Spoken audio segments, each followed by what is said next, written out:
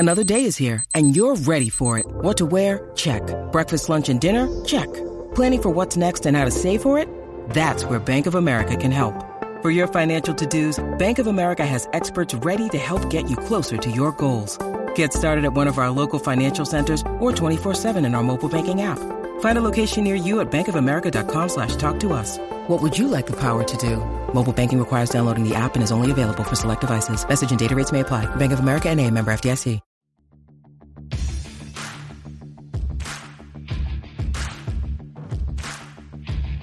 Hey, I'm Ryan Mallory, and this is my Swing Trading the Stock Market podcast. I'm here to teach you how to trade in a complex, ever-changing world of finance. Learn what it means to trade profitably and consistently, managing risk, avoiding the pitfalls of trading, and most importantly, to let those winners run wild. You can succeed at the stock market, and I'm ready to show you how. Hey everybody, this is Ryan Mallory with Swing Trading the Stock Market, and today's episode is the unplaceable stop losses. A good email from a listener of about the last 3 months here, and we're going to call him Jimmy Tate. Jimmy Tate, my good Florida redneck name for this episode. Jimmy Tate says, Dear Ryan, so first off, thanks for all the input and priceless information that you have put out there via podcast and the YouTube channel. I've listened to about 2/3 of your podcast and still going in about 3 months. The first podcast I listened to was on the penny stocks with an explanation of $1 a share at $1,300 versus $1,300 a share at $1. And it's worth talking about because so many people, especially new people to the show, are still hung up about how many shares they can buy of a stock. And they almost get turned off if they have to buy like $1,000 share with $1,000. And they get more excited about the fact that they can buy 1,000 shares at $1 of another stock that carries way more risk. So don't get hung up on the share prices. It has nothing to do with whether or not you're going to be successful in the stock market. And if you can be good with a little bit of shares, you can gradually build up your account and you can be good with a lot of shares. But that takes time, and you can't really camouflage the size of your portfolio by the number of shares that you buy. So he said he's thankful that he didn't play any penny stocks and learn that lesson the cheap and easy way. Yes, the podcast is a much better way. If you follow some of the stuff that I'm saying here, it's a much cheaper way to avoid some of the mistakes that I've made. Yeah, I've played penny stocks in the past, not proud of it. It was a long time ago, and I'm glad I'm not doing it ever again. He says, I started out with my bank account through USAA, which pushed the investment side to Schwab, which was nice, but I looked into TD Ameritrade and liked the platform much more so with the tools and charts. Well, plot twist, Charles Schwab now owns TD Ameritrade. He says, no Robinhood, but still have the new uneducated mindset of a lot of the Robinhood bros out there. Now, as for the whiskey that I'm drinking, not a bourbon this time. It is High West whiskey. It is a double rye, 46% alcohol, 92 proof, made out there in Park City, Utah, which is kind of like a more interesting place to get a whiskey from. That's kind of notorious for skiing, not so much the whiskey side. Let me tell you, when I try it out, it's not too bad.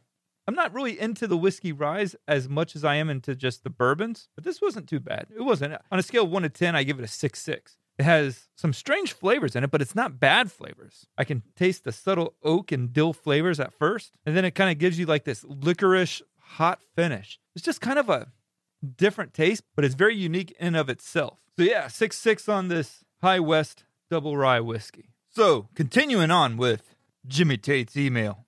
He says, I'm new to trading and I've read a few books for the past several years, but never jumped in really until May of 2020. I rolled red or black with $540 position on Disney. That's DIS. He says, I got lucky with it and finally stopped out at $175 a share. So back in May, it was trading like in the low 100s, around $105. So he probably made it like 70% off of this trade around.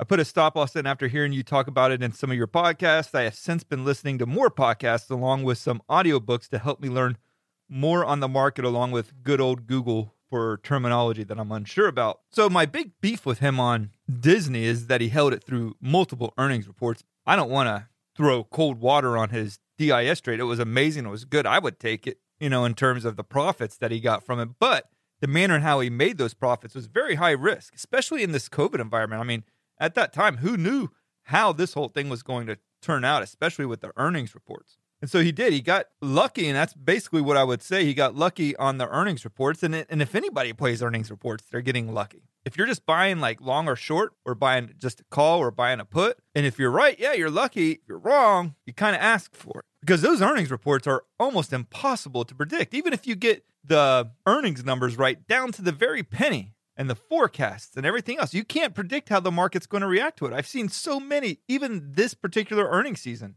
blowout earnings, really good numbers, and the stock sells off significantly.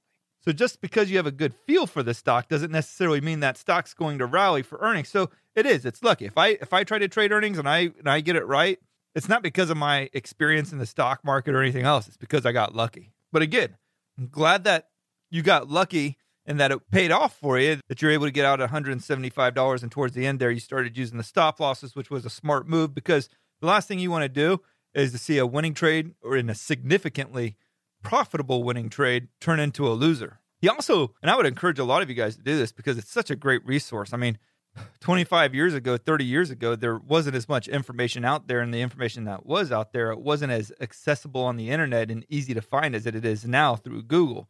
With Google, I mean, if you have a question about something that I'm doing on this podcast, and it's not really like strategy based, but it's something, for instance, what's Japanese candlesticks, right? You can Google that. It's going to tell you all about it. So I would encourage you to use that function. I mean, it'll give you an answer right away. Like, you could probably ask Alexa or something at home, and she'll serenade you with what Japanese candlesticks are. When you need mealtime inspiration, it's worth shopping Kroger, where you'll find over 30,000 mouth-watering choices that excite your inner foodie. And no matter what tasty choice you make, you'll enjoy our everyday low prices, plus extra ways to save, like digital coupons worth over $600 each week. You can also save up to $1 off per gallon at the pump with fuel points. More savings and more inspiring flavors make shopping Kroger worth it every time. Kroger, fresh for everyone. Fuel restrictions apply. All right, now in his final paragraph, he says, my main question is, when you have a huge breakout on a stock, how do you know where to move your stop to protect your profits when it punches through any kind of resistance trend line? I got into CLNE, a very high-risk play these days. He says he got into CLNE at $10.03 a share. He got 50 of those shares, so he bought about $500 worth. And the very next day, it opened up huge, so I booked some profits at $12.52 per share, which was about 15 shares in total. Good job. That's a really good return, 25% overnight. Awesome. And I was letting the rest ride as it was still climbing. I still hold 35 shares now, and right after the close this past Friday, Amazon announced that they were buying 1,000 CNG trucks. So through the weekend, the aftermarket and pre-market has sent the stock soaring to nosebleed section. I'm currently sitting at $16.29 a share. I plan to sell off 10 to 15 more shares. But how do I keep the last bit of the position running wild without any clear support or resistance anymore? Or am I too new to see it and I'm just committing an operator error? Thanks again for your time and energy in the podcast, and it is greatly appreciated and a ton of knowledge. Sincerely, Jimmy Tate. He says, P.S. Use any redneck name or just use my own name. I'm sure I was called much worse in the Army, which made me want to see, man, can I one-up the Army here with a hideous name? But no, I'm not a mean guy. But again, thank you for your service in the Army. Appreciate it very much. So let's tackle this last question here. The stock breaks through resistance to new highs. And one of the things that I really try to make sure I do on these podcasts is to not really get into a ton of numbers to where you need a chart in front of you to understand what I'm saying. I know there's a lot of podcasts out there that really confuses the heck out of people because they're talking about a chart and they're referencing a chart. Somebody sitting on a train or commuting to work, it's not like they can pull up those charts and follow along, nor would it be really easy to do that even if you could. But he gets into CLNE, and it's one of these big Robinhood Bros stocks of late. The crazy thing is it really hasn't sold off like what you've seen with a number of pump and dumps. It's gone as high as $19.50, and it's pulled back to about $16 a share. But he asked a good question. It breaks out, it goes to new all-time highs, and it's like clear skies ahead. There's no resistance to be concerned with, and support is nowhere near to be found. Now, there's things in trading that we call higher highs and higher lows. It's when a stock goes from like, and I'm going to make this as easy as possible so I don't scorch your ears too much with technical analysis. Let's say you bought a stock at $100 and it goes up to $110 before pulling back to $105. Well, that $110 is a higher high because it's higher than what it was before on the existing move, right?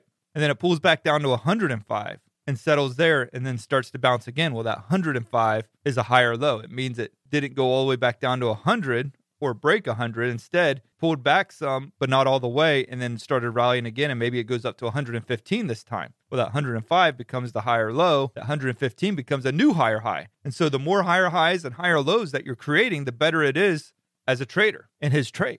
But what you can also do oftentimes is connect a resistance line between the peaks of those, and you can find a resistance level right there to maybe sell some of those shares that's on an incredible run.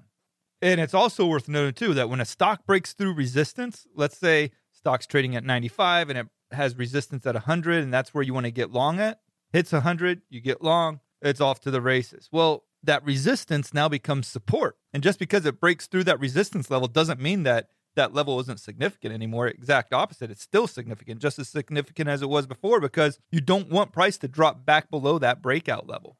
So the other point worth noting is that once it hits that breakout level and it starts to move, let's say the breakout level again is at $100 and it goes to like $105. And I'm just giving you arbitrary numbers here. Okay. There's no like specifics behind these numbers, but trying to give you an example. You want to start moving up that stop loss. I mean, if it comes back down and breaks below that breakout level in a significant way, maybe sometimes it'll drop down below it intraday and will recover by the day's end. That's different than it comes crashing through that breakout level and finishes 2 or 3% below it. In that case, that's a good area to have your next stop loss at. You want to raise that stop loss to below that breakout level. And another note about CLNE too that I want to make.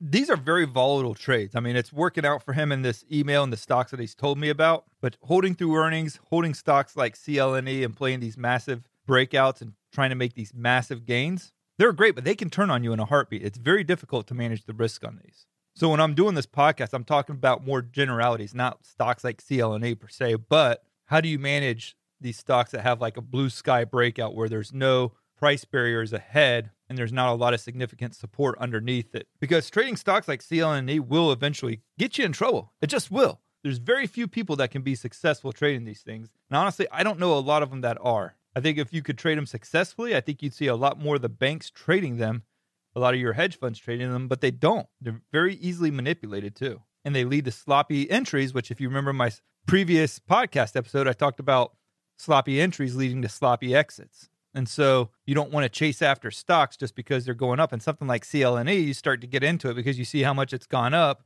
You get caught up in the FOMO, you buy long, and then all of a sudden you got a sloppy entry likely to result in a sloppy exit. You know, if he's still in this, he's taken some profits along the way. And I think that's huge because it's going to help him quite a bit to, one, keep the emotions under wraps and also to give him a better chance at getting out with a profit. And I provide the stocks that I like to trade. If you go to swingtradingthestockmarket.com, which is the website associated with this podcast, hence the name, you have a Patreon account there and you can get all of my market research each and every week. Everything from my master watch lists, both bullish and bearish. I update them multiple times each week. Also, I'm going to be sending out daily trade setups each day. My list of stocks that I'm looking at trading, as well as some of the more interesting, intriguing charts each and every day, too. On top of that, you're going to get updates on all the FANG stocks. That's Facebook, Apple, Amazon, Netflix, Google, Microsoft, and Tesla. And I'm going to give you multiple updates on the three main indices. That's the S&P 500, the NASDAQ 100, and the Russell 2000. And no, I do not count the Dow as a main index, even though the media does, because it is a price-weighted index with only 30 stocks in it. So it's very easily manipulated by a couple of stocks that might have a high share price, even though they don't have the market capitalization that warrants them influencing the index as much as it does.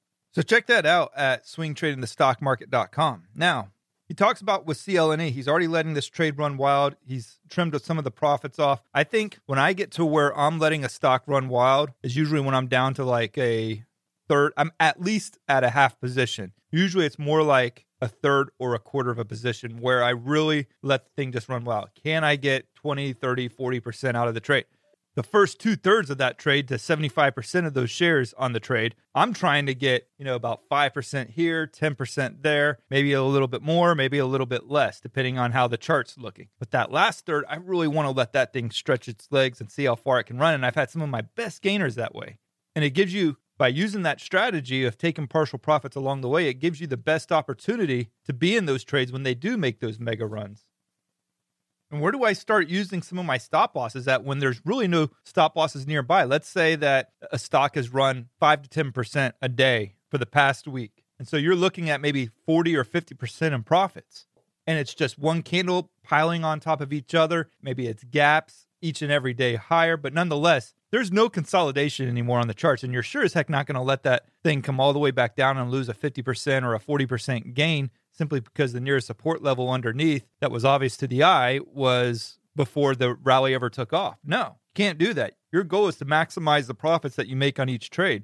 But there are some things that I do that I like to use. One is a 5-day moving average or a 10-day moving average. It's really about what is the stock responding to. If you have a big run, that 5-day moving average is going to be trailing it in a pretty steep fashion. So one of the things you can look for is, okay, if this thing pulls back and closes below the 5-day moving average, I'm going to go ahead and get out of the trade. Because usually these big runs, they don't usually close below that 5-day moving average. And if they do, or it has a history of showing that it can, then maybe you use the 10-day moving average. But you want to find that moving average. I wouldn't try to form fit it perfectly by saying, okay, like a 7-day moving average or 11-day moving average and try to game the system. Use some of the more standard ones. I use the 5, 10, and the 20 are probably the best ones to use in that regard. And again, if you haven't taken any profits on this huge run, when you're up 40 or 50%, that might be a good time to at least start taking some profits off the table at that point. In my opinion, I think you should have already done it at least a couple of times. If you take some of the really big pump and dumps of late, like GME, well, GME goes from like $20 a share in a matter of a couple of weeks all the way up to $480 a share.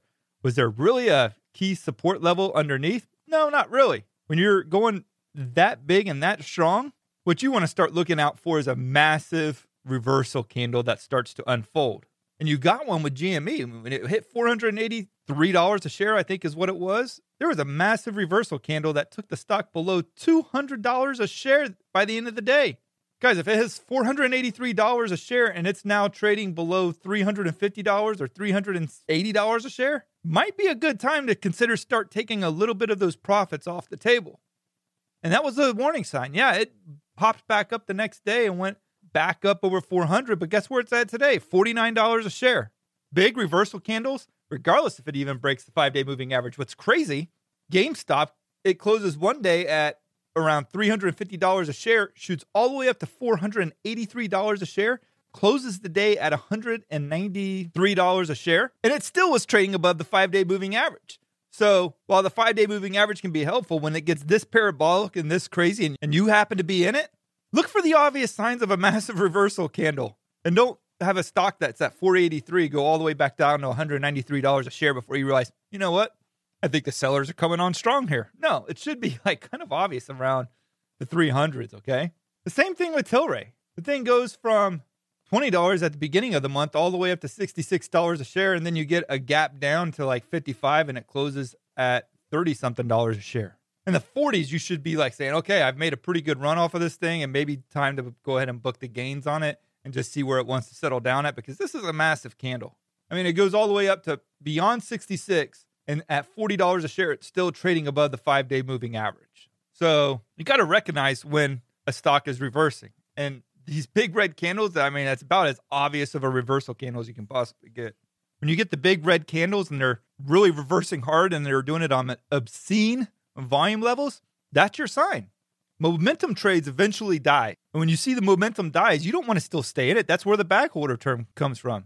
You're trying to hold out hope that this momentum's going to return, and it never does. And you're sitting all of a sudden at a huge loss because you wanted to put your faith in a stock rather than in your trading abilities and what the charts were showing you.